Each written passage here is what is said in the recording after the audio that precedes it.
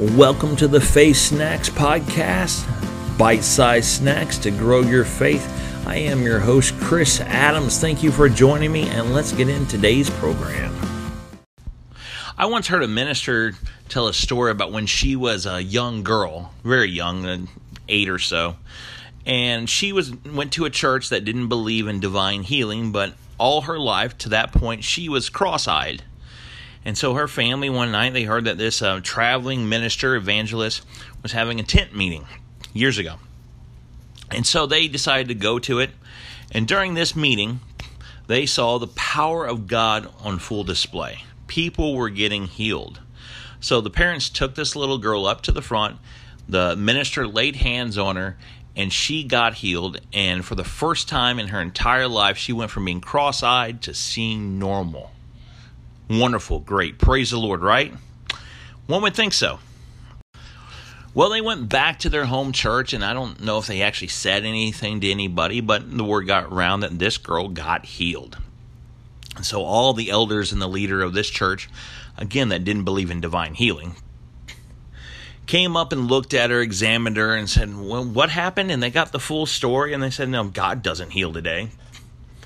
And so there was a discussion. It wasn't an argument, but a discussion. And so the elders left and, went and had their little meeting or whatever.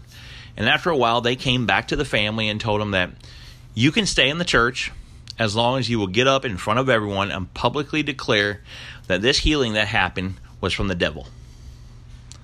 I kid you not. So these people, this family, had a choice to make. Were they going to get up in front of this unbelieving, anti-Bible congregation and declare that the thing that God had done, the miraculous work that God had done, actually came from the devil, and stay in a church that obviously did not want God in their services? They wanted a form of God, but they didn't want the truth.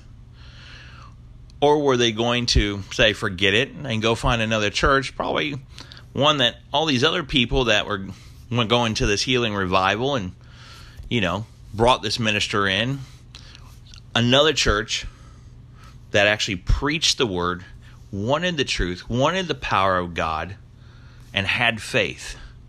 What were they going to do? Well, of course, they left the church, and they went and they grew and they became great, ministers of the gospel. But here's the story. Here's the line. What are we going to do when God actually shows up in our life and we know it's God? What are we going to do when someone comes against us, something comes against us, and says, that's not God? And if you're going to hang out with us, if you're going to stay with us, are you going to deny that it was God, get rid of that stuff? Or are you going to say, I love you, I'd love to be your friends, but I can't admit to a lie?